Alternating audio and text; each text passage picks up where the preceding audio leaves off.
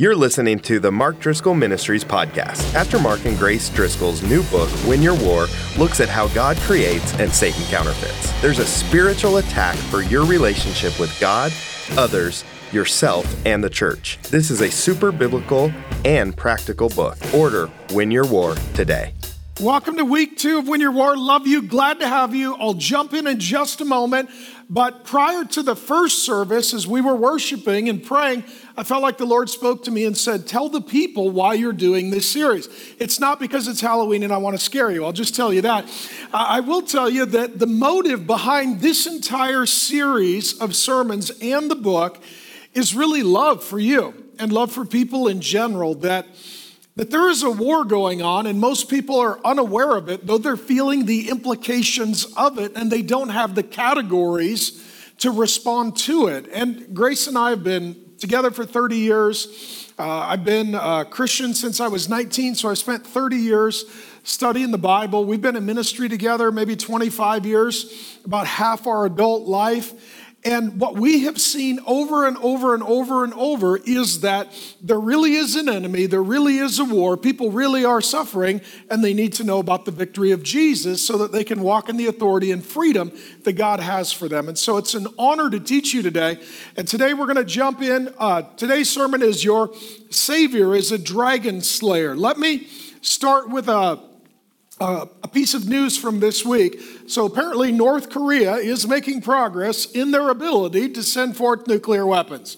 So I know we're all really encouraged by that. And what's interesting is we've had a Cold War and a trade war, and it looks like we're moving toward an actual war with North Korea. But as I think and pray for the citizens of that country, I have great empathy and compassion, especially for the children. If you think about it, North Korea is really a demonic counterfeit. I like to say that God creates, Satan counterfeits. God creates a kingdom, North Korea is a counterfeit kingdom. The kingdom of God is ruled by God. In the kingdom of Korea, the dictator rules as a god. And what happens is that citizens are brainwashed through propaganda from a very young age. So, if you go to school as a young child, you will pledge allegiance not to the flag or the nation, but to the dictator. You will sing worship songs to the dictator. Furthermore, you will memorize the dictator's 10 principles, which are the counterfeits of God's 10 commandments that rule that kingdom.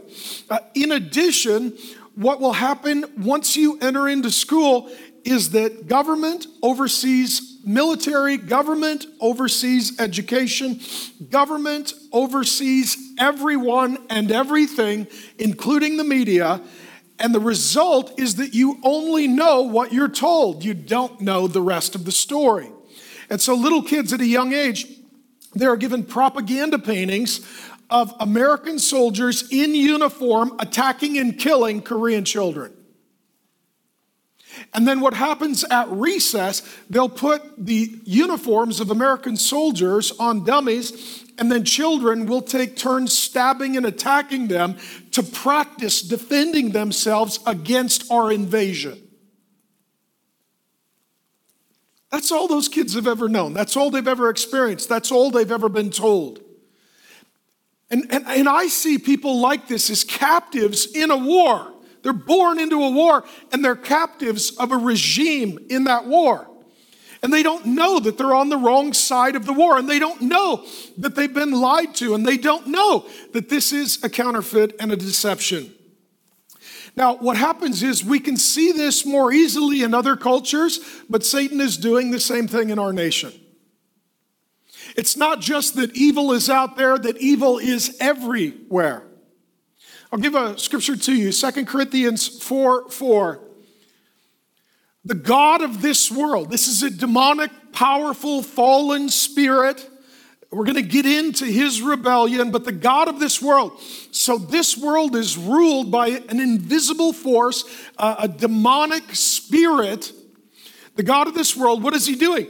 He has blinded the minds of unbelievers. Some people have eyes that cannot see, so they are physically blind. Others have eyes that can see, but minds that are blind. What happens when your mind is blind? You see something, but you don't know how to make sense of it or interpret it. Some people's minds are blinded. That doesn't mean that non-Christians are stupid. They can be very intelligent. It doesn't mean that sometimes they don't have good intentions. Sometimes they do. It just means that they are blind to someone. It goes on to say, he has blinded the minds of unbelievers to keep them from seeing the light of the gospel of the glory of Christ. My hope, prayer, and goal is that you would know that this world has a God and that Jesus is the God over that God, and nothing in your life makes sense unless you consider both what God is doing and how the enemy is attacking. And I tell you this because I love you, but so many of you have focused so intensely on your personal relationship with God, you forget that this world has a God that's against you. And so sometimes you'll even wonder if God is attacking you. You'll wonder if God is harming you. You wonder if God even loves you. He does. There is a God of this world, however, who does not. Now, this being said, you and I need to know that we were born into a war. We were born on the wrong side of the war, and brainwashing and propaganda is all we've ever known. We call it entertainment and education. We call it politics and policy. All that is a rebrand of a demonic deception. I'll give you an example. So as Grace and I were writing these chapters 3 through 6 on which this sermon is based, we got an email from friends of ours who live out of state. They love Jesus, good marriage, great kids, beautiful family. We hold them in high regard. And they're like, you can't believe what happened to our kids. So their school, public school, demands all the students leave their school for a day and go to an equity summit. An equity summit.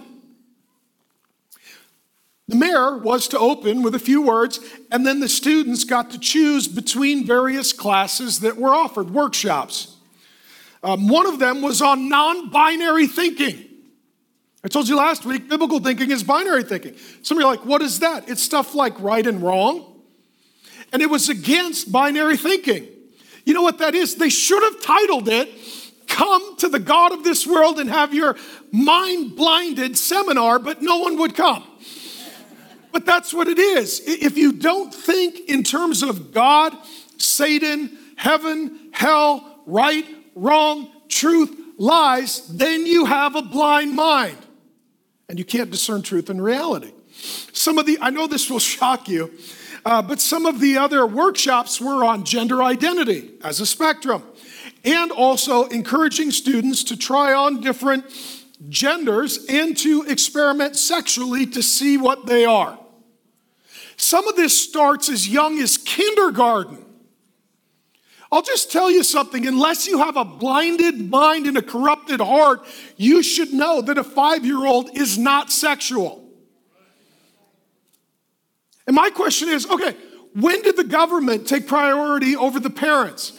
When, if I disagree with secular curriculum writers, are they right and I'm wrong and I need to surrender and submit my family to the regime? Some of you are like, this is very offensive. We've only begun. This is the intro. Now, I will, brother, I promise.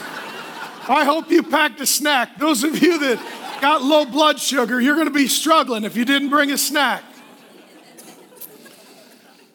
Now, some of you haven't really considered all of this. It's like, well, that's education. No, that's spiritual. No, that's entertainment. No, that's spiritual. Oh, that's politics. No, that's spiritual. Oh, that's policy. No, it's spiritual, because behind it all is the God of this world.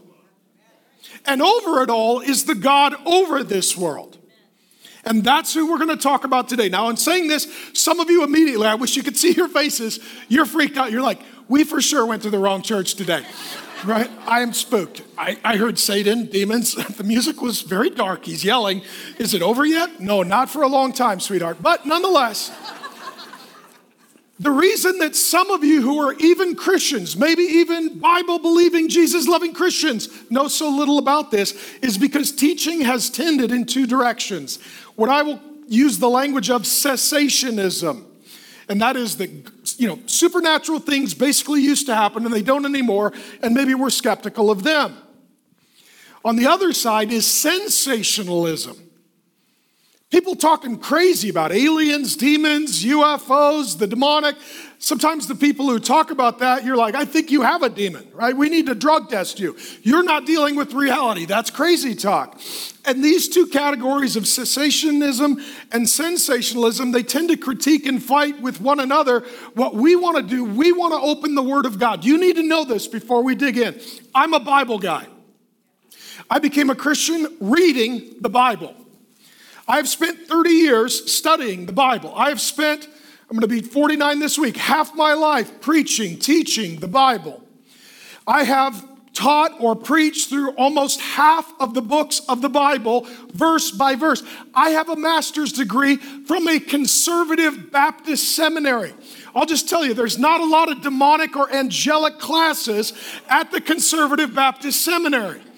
I come to these conclusions from the Word of God. And so let's just jump in.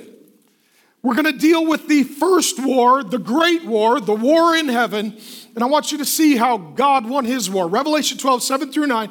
We hit this last week. I'll set it briefly and we'll move quickly. Now, war.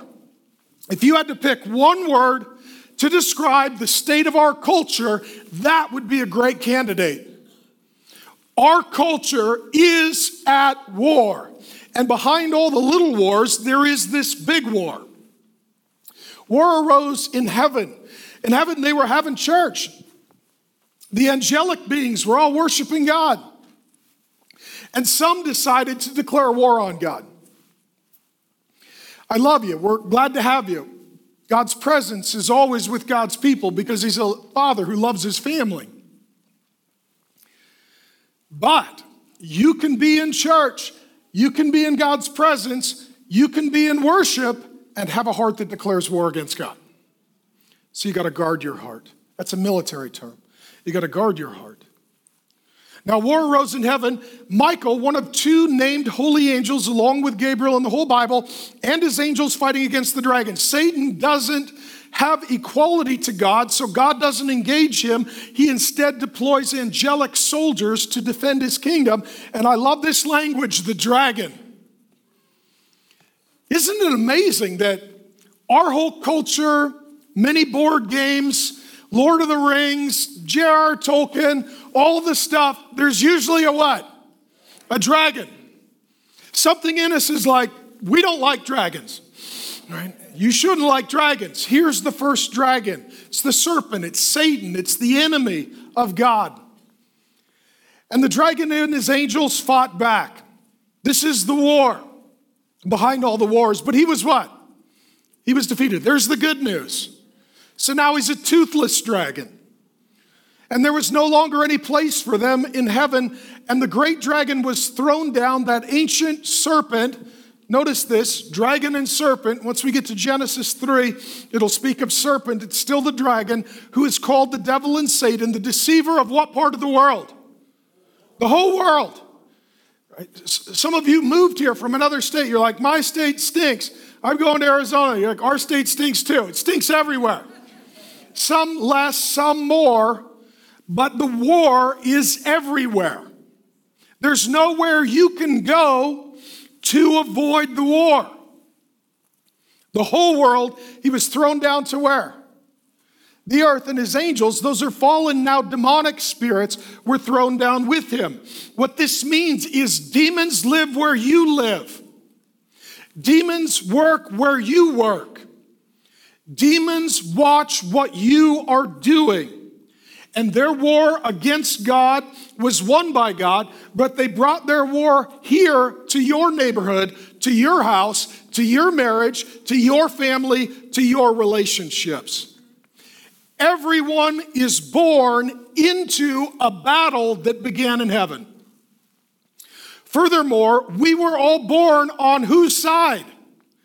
The enemy's side. The enemy's side. The enemy's side. And since God won this war, the only hope for you and me is to walk in his victory, that he would win our war so that we could win our war.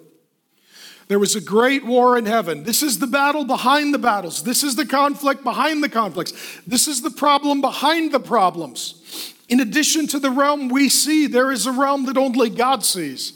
And those two affect and implicate one another continually.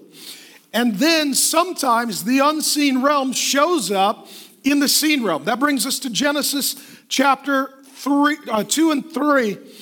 Adam and Eve, that's our first parents, the head of all humanity, lost our war on earth. I'm not going to go thoroughly through Genesis 3 for the sake of time, but it's all in the book. But let's just pick up the story. Genesis 2:24. Therefore, man, binary. You're like, well, no, that's a person on a spectrum. No, boy, girl, boy, girl, boy, girl, boy, girl. Some of you are like, that's very offensive. Well, God's very offended if you think otherwise. So, pray about that. So therefore, a man shall leave his father and mother. Right? So if you're a single guy, write it down. I need to move. Okay, I need to move. Hold fast to his wife. That's marriage. Not shack up with his girlfriend. And they shall become one flesh. That's consummation of the covenant. See, part of the demonic deception is we sleep together, we live together, we don't marry each other. That's the counterfeit of what God created. God created us male and female. God created marriage for a man and a woman. I'll just lean over the plate, take one for Team Jesus. And the man and his wife were both what? If you're from Texas, naked. They were naked. And they were not what? Ashamed. Many single people, you live under this illusion, right? And the illusion is, I'm being tempted, I'm really struggling, I can't wait till we get married. We're just going to be naked and eat fruit and hang out in a garden. Those days are gone. It's been a long time. Things are different now, right, married people? It's different now. You're like, yeah, no fruit, no garden, plenty of dragon. Okay, that being said, now the serpent, Satan, the dragon, was more crafty, conniving. If you don't have a plan, you need to know that Satan has a plan. Satan has a plan to destroy your marriage, so you should have a plan for your marriage. Satan has a plan to destroy you financially, emotionally, spiritually, physically, relationally. He's crafty. He's intentional. He can't read your thoughts, but he observes human behavior, and he is a master strategist at war than any other beast of the field that the Lord God had made. The story of Adam and Eve continues that she has a conversation with the dragon and everything falls apart when the war in heaven that was won by the angels is lost by our first parents on earth in the garden. I'm going to move through this quickly. Let me just summarize a few things from the remainder of Genesis 2 and 3. Number one, I believe that Satan showed up at the place of the divine council meeting. The divine council is biblical language where God has an angelic family that includes other divine beings in the unseen realm, and God has human beings that are visible in the seen realm. And these two families both have access to God, and the divine council is where they come together. I think this explains why when Satan, the dragon, shows up, Eve is not shocked or surprised. I'll just tell you, ladies, if a dragon shows up to talk to you, I would expect some sort of reaction. You're like, ruh-roh, right? Ultimately, she's just very matter-of-fact about it. Seems very normative. It says at the end of Genesis 3 that when they sinned, that also they were cast out from the tree of the knowledge of good and evil, or the tree of life, rather, and it was a cherub angel with a flaming sword. So they're used to, in the divine council, having divine beings present. Number two, Satan recruited angels in heaven, and he recruits people on earth. Satan wants to recruit you. When you're tempted, that's a recruiting. When a lie comes, that's a recruitment. When bitterness seeps in, that's a recruitment. He is trying to cause you to be on his side. You need to know this as well. Some people are evil and demonic. They're not beyond help, but they're beyond your help. They need God's help. And until they turn to God, there is not hope for them. They're like the demons. Now, not a lot of people are evil. And let me just say this. Just because someone disagrees with you doesn't mean they're demonic. Because some of you, that's where you're like, they disagree with me. They're demonic. No, it takes more than that. But Satan is recruiting people, and some people are working with him and for him, and they do evil constantly. Beware of those people. Number 3, Satan shows up uninvited in hopes that you will have a conversation. Did Adam and Eve invite Satan? He just showed up. Let me tell you this. He's just showed up in your life. If you look at your life, the demonic has just showed up. Some of you are like, what did I do to deserve this? No, you didn't. He just shows up. And he hopes that you'll have a conversation. Did Adam and Eve need to have a conversation with the dragon? Yes or no? No, Eve could have been like, we have a strict no dragon policy. I'm out. I don't have these conversations. Or Adam could have stepped forward and said, we love God. God loves us. You have a problem with God. Take it up with God. This doesn't involve us. This is between you and him. There are certain conversations you don't need to enter into. There are certain relationships that you don't need to enter into. Number 4, Satan wants you to follow his rebellion in living independently of God. God is in authority, ruling and reigning. Satan says, I want to be independent of his authority. Demons also do the same. Let me tell you this, if you reject authority, you will receive the demonic. Our culture doesn't know this. So children are encouraged to rebel against parents, and citizens are encouraged to revolt against leadership. And it's just hell up rebellion. It's not heaven down life-giving. He wants you to live independent. If your thought is, I'm just an independent person, I'm my own authority, I pull myself up by my bootstraps, I make all my own decisions, nobody can tell me what to do, you have already lost a great battle. Satan, number 5, tries to overthrow God's principle of singular headship, plural leadership. In heaven, the Father, Son, and Spirit, the Trinitarian God of the Bible, rule and reign forever, and the Father is the head. Satan wants to make himself the head of heaven. Here, Adam and Eve are plural leaders. Adam is to be the head. Satan comes, he's trying to make himself the head of humanity. Here's what you need to know. Satan is trying to put himself as head in authority over every sphere of politics, culture, entertainment in your life. He wants dominion over all because he desires to unseat and supplant the real God. Number 6, Satan lies to us, trying to convince us that God is withholding good from us. God made them in his image and likeness. God put them in a garden. God provided for all of their needs. They got to hang out with angels and God. And Satan came along and said, you know, there's some good that he's withheld from you. There's something that is really good that God hasn't given you. And it's a demonic lie. Let me tell you this, friend. If there is something you really want and God hasn't given it, is because it would not be good for you. God knows that it would not be good for you, and he loves you, and he wants you to trust him. Number 7, I will first offend the women, then the men in my next 2 points, because I believe in equality. So we should offend women and men, all right? So firstly, ladies, Satan deceives women into thinking that they're biblical and helpful when they're not. Some women are biblical and helpful, but sometimes you think you're being biblical. Did Eve try and quote the word of God to Satan, if you know the story? She did, but she misquoted it. She thought she was biblical, but she wasn't. And she thought she was helpful, but she wasn't. Paul uses this language multiple times in the New Testament that Eve was deceived.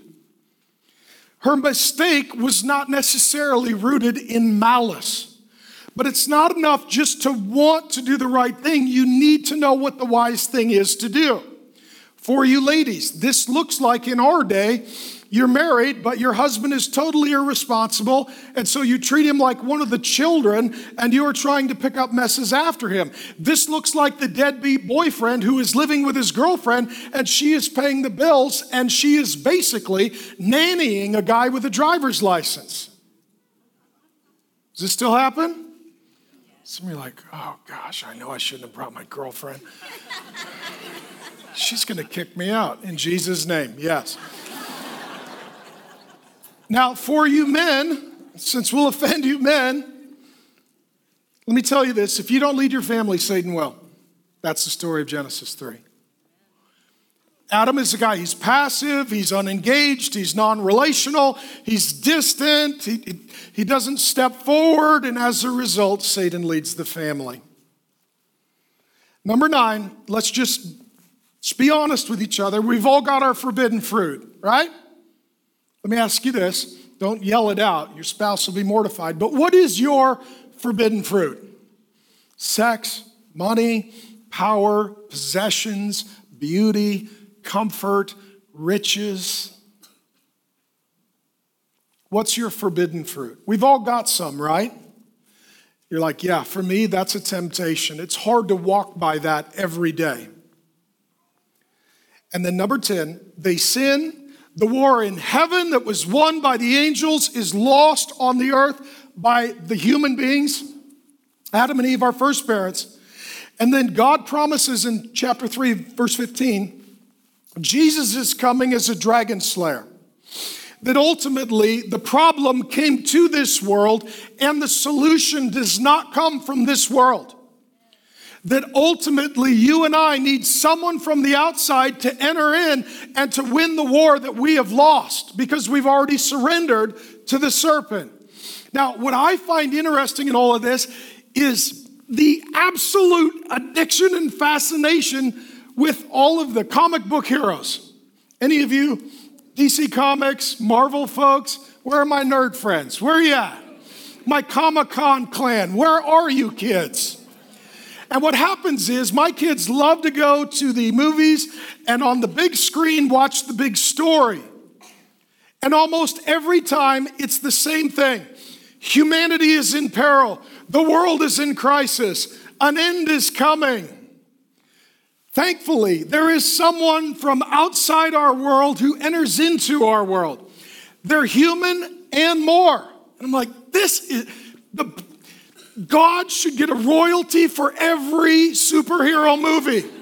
You stole that story. I'll give it to you, okay? Wolverine rapidly heals from injury. Invisible Woman becomes invisible at will. Nitro reforms his own body after it explodes. Superman can fly. The Hulk has superhuman power. Aquaman can breathe underwater. Spider-Man climbs walls in a unitard. Wonder Woman, he does, I don't know why. Wonder Woman understands any language. Infinity is all-knowing. The Silver Surfer manipulates gravity. Doomsday resurrects from death. Kitty Pryde can pass through solid matter. And the Flash has superhuman speed. Some of you are like, Pastor Mark, you got one of those wrong. Okay, then you're a nerd. That was a test. We found you. I Googled that. I did the best I could. Now, that being said, what we want is a deliverer who comes in and is like us, but greater.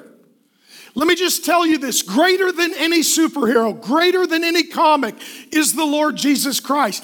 He is not just a mythical, but a historical, actual, factual deliverer. He is a dragon slayer. He enters in to human history. And here's what I'm telling you, the God-man beats Superman. The God-man beats Aquaman. The God-man beats Batman.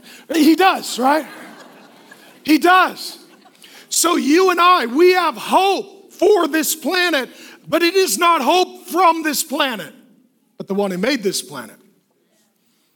I'm excited. I hate to interrupt your nap. You know, you can just pretend like this is exciting. If nothing else, help me out. We're going to now talk about Jesus. There we go. Because right now, somewhere, people are freaking out because a guy carries a dead pig over a chalk line. So we should get at least that excited, amen? All right, just something to pray about. All right, some of the dudes are like, what did he say? I was checking the game. All right. Okay, Jesus won your war. This is good news. God won his war in heaven. We lost our war on earth. We're born on the wrong side of the battle. We're under the rule of the God of this world. Oh, Jesus comes to win your war. 1 Corinthians 2, 7 through 10, we impart a secret in his hidden wisdom of God. These are things that were unknown until God made them known. These are things that were concealed and then revealed, which God decreed before the ages for our glory. None of the rulers of this age, what are those? Demonic, fallen, rebellious spirits, divine beings. That's exactly what it is. None of the rulers of this age understood this. For if they had, they would have not crucified the Lord of glory. But as it is written, what no eye has seen, nor ear has heard, nor the heart of man imagined, what God has prepared for those who love him. Do you love him? He has an eternity planned for you that is not greater than you think. It is greater than you can think. It is so otherworldly that we don't have that category. These things God has revealed to us through the Spirit, which of course is the Holy Spirit. What he's saying is this: had the demonic principalities and powers realized why Jesus came and allowed himself to die, they would not have crucified him. So the backdrop for the whole life of Jesus is spiritual warfare. I'll summarize it from the book. Angels show up to tell Mary, you're going to give birth to Jesus. Angel shows up, tells Joseph, you're going to be his dad. Angels show up to worship Jesus at his birth, and they invite the shepherds to join them. We celebrate this at Christmas.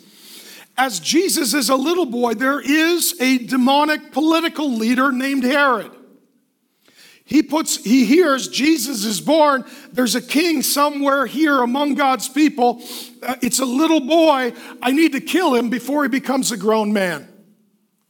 So kind of like what happened in the days of Moses in the Exodus, a decree is sent forth from the political ruler who is demonic. Kill all the boys. That way we'll make sure that we get rid of Jesus. Now, some of you may not fully understand this. I believe I can prove biblically that Herod is a descendant of a family line called the Edomites.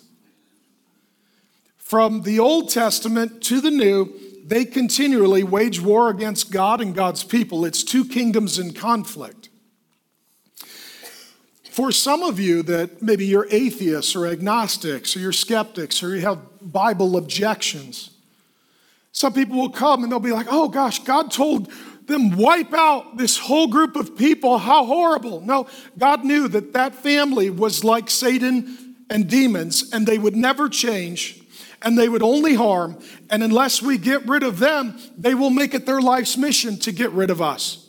This is the Father lovingly protecting his family. God knows what we don't know. God sees what we don't see. Herod is an example of a demonic family line. That's why he seeks to kill Jesus. That's why that family seeks to behead John the Baptizer. What happens, though, is angelic messenger shows up, tells the parents, the boy's in danger, flee to Egypt, which they do. All of that is because of divine intervention. Jesus comes back, and then Satan tempts him in a wilderness. Adam and Eve lived in a garden. They were cast out into the wilderness. Jesus shows up in the wilderness to pick up where Adam left off. Who shows up to Jesus in the wilderness?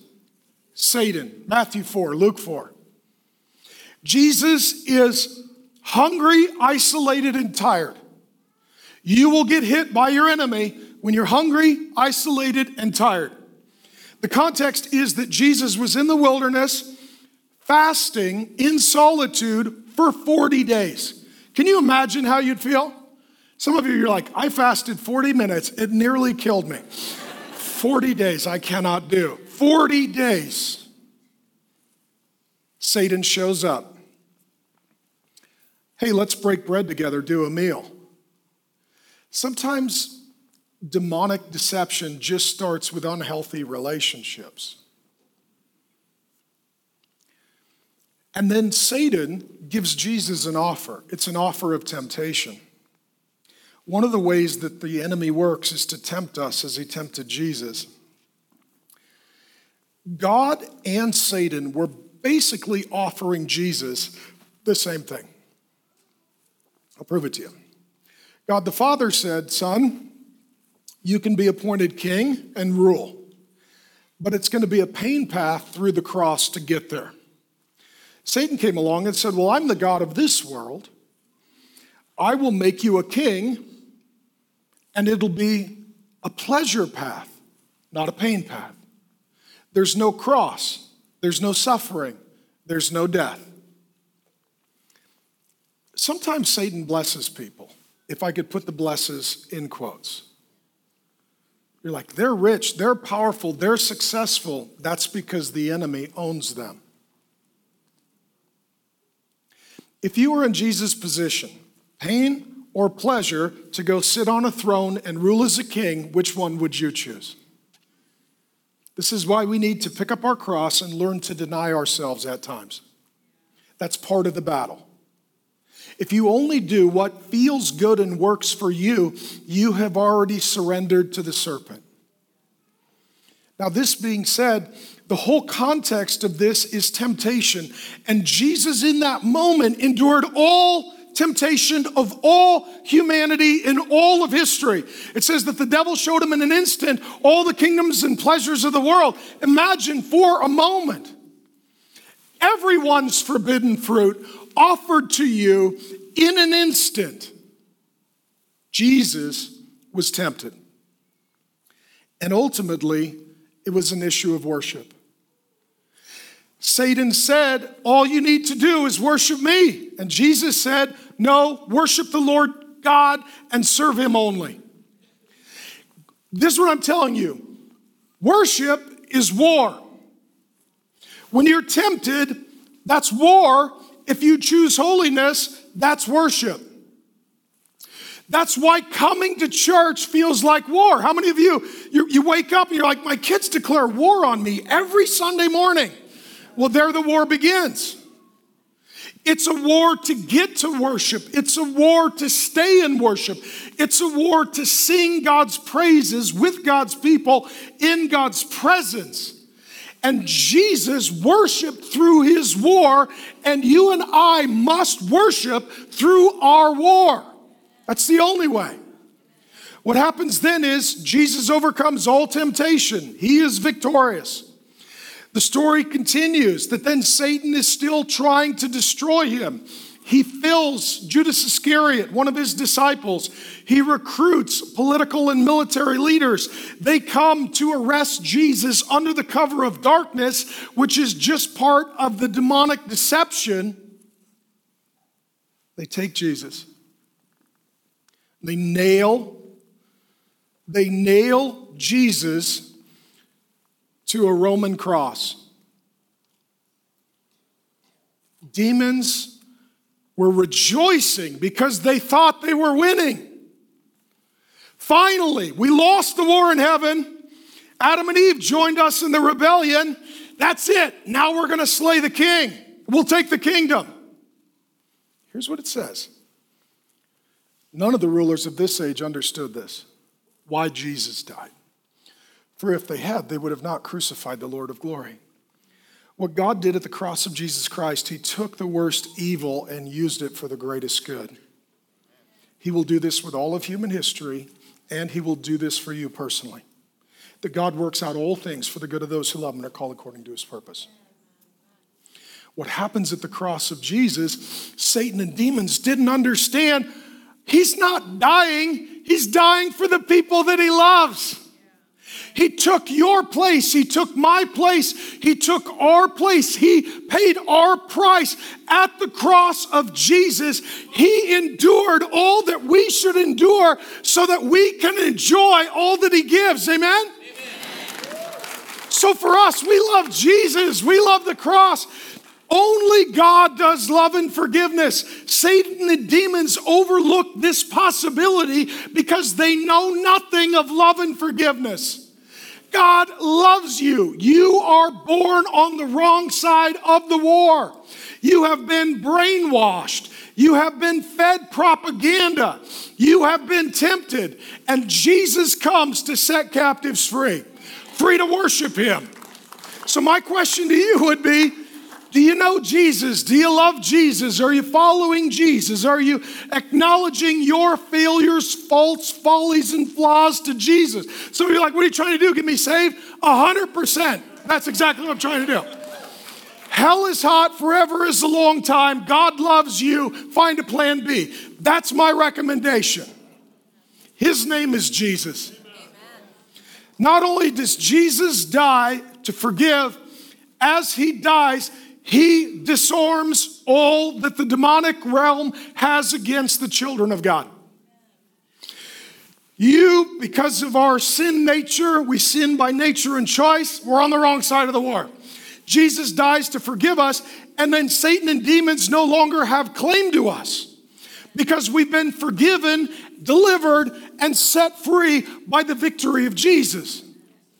Jesus then rises from death. He's alive and well today. And he is offering forgiveness of sin, eternal life, spiritual victory, and eternal authority to those who trust in the Son of God. Now, let me ask a question. Just think of this for a moment. Divine beings sinned and rebelled. Human beings sinned and rebelled. Did Jesus die for demons so they can't be forgiven or saved? Did Jesus die for people? Yes, so you can be forgiven, delivered, and saved. Jesus gives to you a grace, a mercy, an opportunity that spirit beings never received. That's amazing, isn't it? God, thank you. I joined Satan's side, and you came in and kicked him in the teeth and made him a toothless dragon and adopted me into your family so you could bless me. There's only two ways to think about that. I must be amazing or he must be amazing. I would go with he is amazing. Now, some of you will wonder, okay, if Jesus crushed Satan and demons, why is there still fighting and war? He will come a second time to put down the insurrection forever. But let me give you a story from World War II. Grace and I were in Germany not long ago. World War II was the bloodiest battle, humanly speaking, in the history of the world. Roughly 50 million people died because God creates Satan counterfeits, right? That Nazi regime was trying to be the counterfeit of the kingdom of God, and Adolf Hitler was trying to set himself up as Jesus and rule over the nations. Everything spiritual. Ultimately, knowing that his end was near, Adolf Hitler committed suicide. And then Karl Donitz, who was his successor, signed a peace treaty, and they surrendered. But some soldiers kept up the fight. Why? Number one, some of the soldiers didn't believe the report that they'd lost. They chose a lie over the truth and lived in light of the lie instead of the truth. Secondly, some soldiers, knowing they were defeated, they were so committed to their cause that they wanted to harm and hurt as many people as possible. What's true in physical war is also true in spiritual war. That Satan and demons are defeated, but till Jesus comes back, there are still those who either disbelieve the verdict of Jesus' victory or they just want to harm humanity. 3 reasons you can win your war. Okay? War in heaven, war on earth, war on the cross, war in your life. You are at war. You are at battle. There are principalities, powers, and spirits that are trying to bring harm and devastation to you and your family. Number 1. 3 reasons you can win your war. There's 4 in the book. I'm only covering 3 because it'll go 5 hours, but it'd be awesome. All right, number 1, you have moved from the kingdom of darkness to the kingdom of light. Colossians 1, 13 through 14. Awesome verse. He, that's Jesus, has what? Delivered us. This isn't religion, morality, spirituality. I delivered myself. It's like I was in a concentration camp. A soldier showed up, set me free. I didn't do this. His name is Jesus. He has delivered us from the domain of darkness, Satan, the demonic, the wrong side of the war, and transferred us to the kingdom. We do have a king of his beloved Son, in whom we have redemption, the forgiveness of sins. Let me hit this. I'm going to make this real practical. Okay? 4 things. This raises the question, or these succession of questions. What about generational sins? People ask that at church. Is it true that not only does God have certain family lines that he blesses, but Satan has certain families that he curses? See, because a cursing is the counterfeit of blessing. God creates Satan counterfeits. All the way back in Genesis, there are genealogies of family lines. Some are blessed, some are cursed. Some of you need to know that you come from a cursed family line and legacy. What does this look like? I've been doing this job long enough. I'll give you some examples. Every generation molests their kids. That's demonic. Every generation is just always at war and fighting and unrest and chaos and self-righteousness and religious pride. Every generation is just addicted. Drugs, alcohol, self-destructive behavior. Every generation, there is profound mental illness that defies any biological or physical causation. Some of you looking back at your families, if I just said cursed, you'd be like, that explains my whole family. The question is, if you are a Christian, are you still under the generational curses of your family? No. Now, some will say you are, and you got to find the generational curse, and you got to break the generational curse. No. He already did. Just walk in his victory with his authority. What this means is, I don't care what has been done to the children in your family. You don't need to beat them. You can bless them. I don't care if there's adultery in your family. There is fidelity in your future. I don't care if in the past you were all worshiping demon gods or in some cultic religion. You will know the truth. The truth will set you free. And Jesus is the way, the truth, and the life. Amen? So generational curses and sins are broken because you have gone from darkness to light. This means, here's how Peter says it in one of his epistles. You have been delivered from the hollow and empty way of life handed you by your forefathers. Your father is not now the primary defining aspect of your being. You got a new father. Your family is no longer your primary identity. Your new family of the churches. You get a new father, you get a new family, you go from darkness to light. Your legacies are going to change. I have hope for your children. I have hope for your children's children. Amen? Because not only is Satan trying to curse for generations, God loves to bless for generations. Number 2, invisible friends or imaginary friends. This question comes oftentimes from parents of little kids. Now, sometimes kids just have an active imagination, right? My kids were little. My boys all thought that they had those, Nerf swords. People are like, why do you let them play with weapons? Because they're following in the example of Jesus, our dragon slayer. So my kids get to use weapons, okay? My daughters would dress up like princesses. Sometimes kids have an imagination, that's totally great and good, and we probably would benefit as adults from more of that. But sometimes you need to be careful. Let's say your child says, hey, we're having a tea party, set a place right there for my invisible friend. Okay, tell me about this invisible friend. Is this a real being that is showing up to a naive child and leading them astray? Sometimes spirits will attach to young children.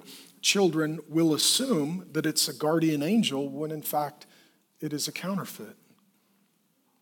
For Satan himself masquerades as an angel of light, the scriptures say. So it's even looking at your kids and saying, okay, do they understand and are we aware of what is in their life, not just physical, but also spiritual beings? Number 3, white magic. I get this question. Grace and I have been doing this a while. This comes from one particular gal.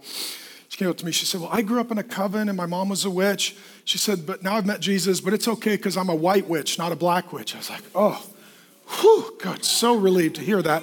No, I was like, white witch? I was like, were you in The Wizard of Oz? right? Because in The Wizard of Oz, it's the good witch and the bad witch. Let me tell you this, all witches are bad. Some just are more deceptive. I said, tell me about a white witch. Well, we only cast good spells, not bad spells. Here's what I'm opposed to, all spells. So some of you think, well, I have supernatural ability, or I went up to Sedona and saw some stuff, or I went up to Sedona and saw some stuff, and then it may be a supernatural experience, and it may masquerade as being good, and it's not. That's why I don't want you to be spiritual. I want you to be spirit-filled. I don't want you to believe every spirit, but to test the spirits. Number 4, I wish you could see your face.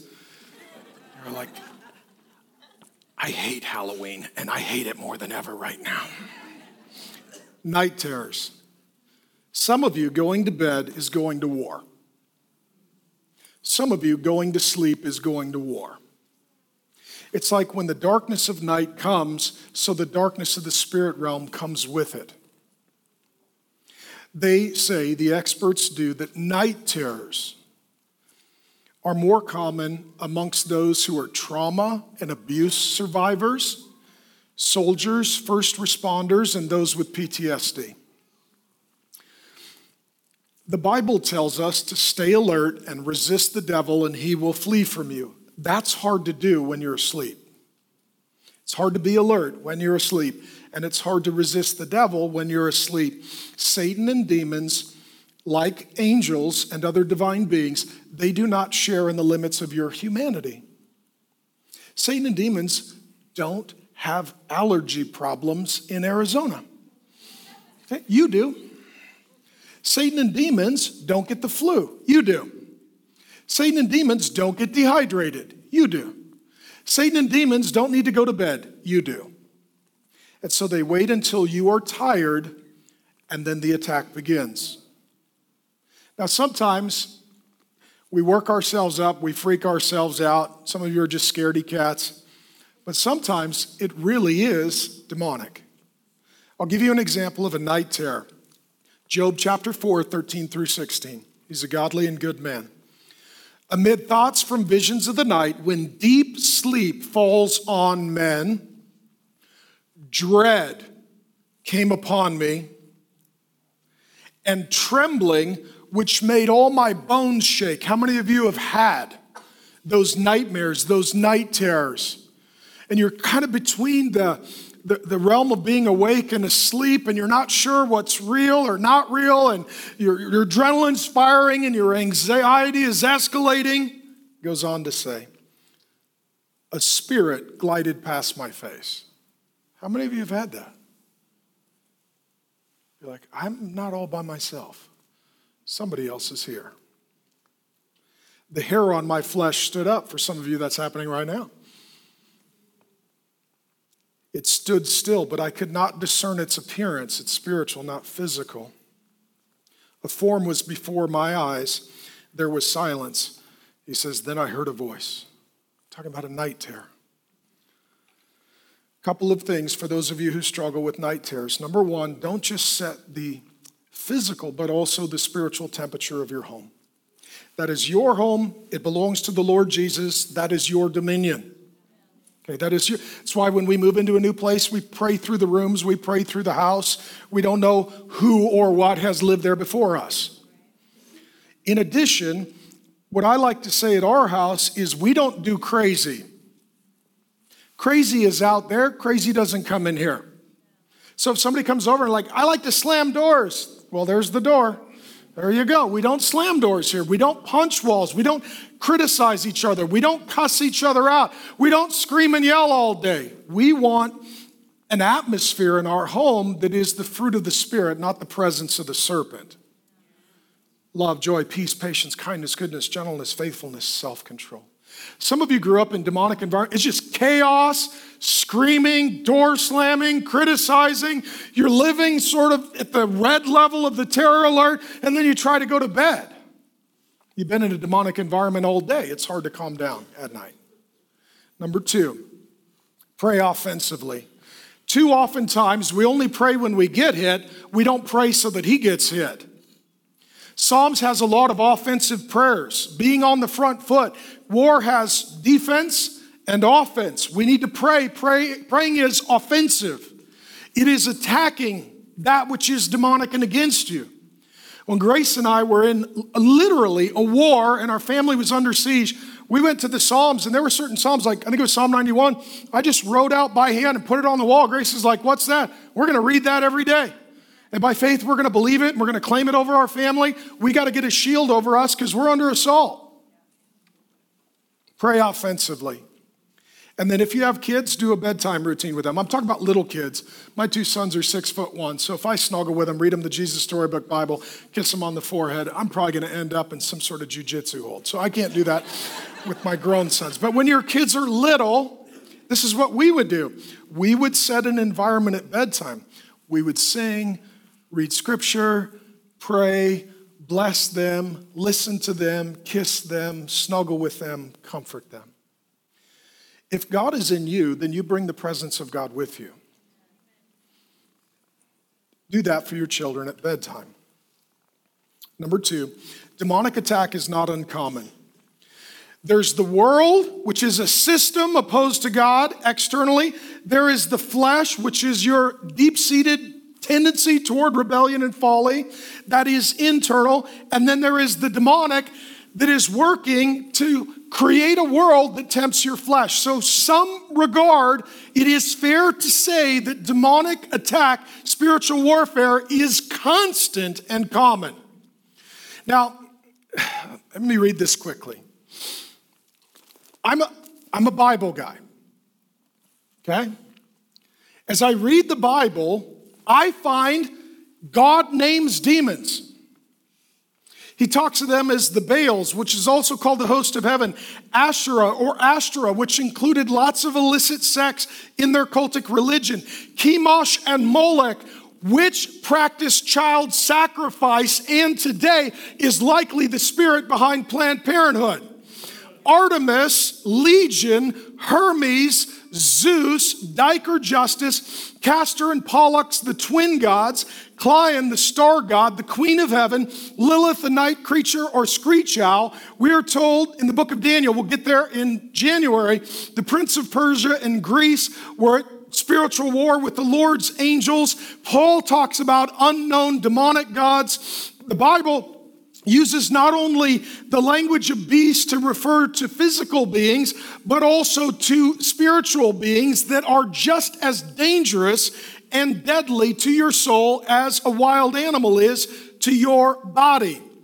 Satan is called a serpent, a dragon, a lion. Other demons are called python spirits, goat demons, wild animals, ostriches, bulls, hyenas, birds, scorpions. The Bible also refers to evil people as vipers, serpents, goats, cows, dogs, wolves, leeches, donkeys, and evil beasts. It's in there. It's in there a lot. And it's in there clearly. But let me say this. I'm going to say something controversial here because I always have at least one controversial point. So this is it. In our day, there are certain slogans that have tremendous power to shape culture. They take on a life of their own. Choice. Tolerance. Spectrum. Pride. The reason that those slogans might be powerful is because of the spirits behind them, and those may be the names of demons.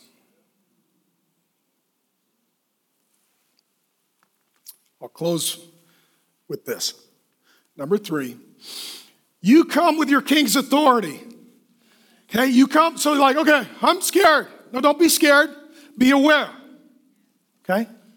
Greater is he who is in you than he who is in the world. The Holy Spirit is more powerful than all the unholy spirits combined. That being said, chapter 1 of Ephesians, which precedes this, which I will read in a moment, which is awesome. Ephesians 1 says that Jesus defeated the demonic. He went to heaven. He sat on his throne. And today the devil is his what? Footstool. I love that. Jesus is like, I need a place to put my feet. Somebody go get the dragon. You are a tough guy if you have a dragon as a coffee table. Amen? And then here's what it says. Not only is Jesus ruling and reigning seated in heaven, positionally so are you. This is for you. This is for your war to walk in the victory and authority of his war. God being rich in mercy, inexhaustible account of mercy. I don't care what you've done. Jesus loves you. Jesus will forgive you. Jesus will deliver you. Jesus will save you. Jesus will never lie to you. He will never abandon you. He will never forsake you. He will never abuse you. God being rich in mercy because of the great love. Satan and demons know nothing of love. God is love. Because of the great love with which he has loved us, you are loved by God. And we see that at the cross of Jesus. Even when we were dead in our trespasses, born on the wrong side of the war, made us alive together with Christ. By grace you have been saved. And, wow, raised up with him and seated with him where? In the heavenly places, in the unseen realm. In Christ Jesus, so that in the coming ages he might show the immeasurable riches of his grace in kindness toward us in Jesus Christ. The same Jesus who won the war in heaven, the same Jesus who won the war at the cross is available to help you win all your wars against temptation, against lies, against condemnation, against accusation, against generational curses, against addiction and self-harm. I'm going to bring the band up. We're going to throw a party. Right now in the presence of Jesus, angels and departed saints are singing. I say we join them. And here's what I want you to think about. When Satan shows up and he reminds you of your past, you need to remind yourself of your future. Let me just tell you. Let me tell you what the Bible gives as a sneak peek of what our minds can't even conceive. Friends, Jesus is alive and well. Jesus is a dragon slayer. Jesus is a king ruling over a kingdom.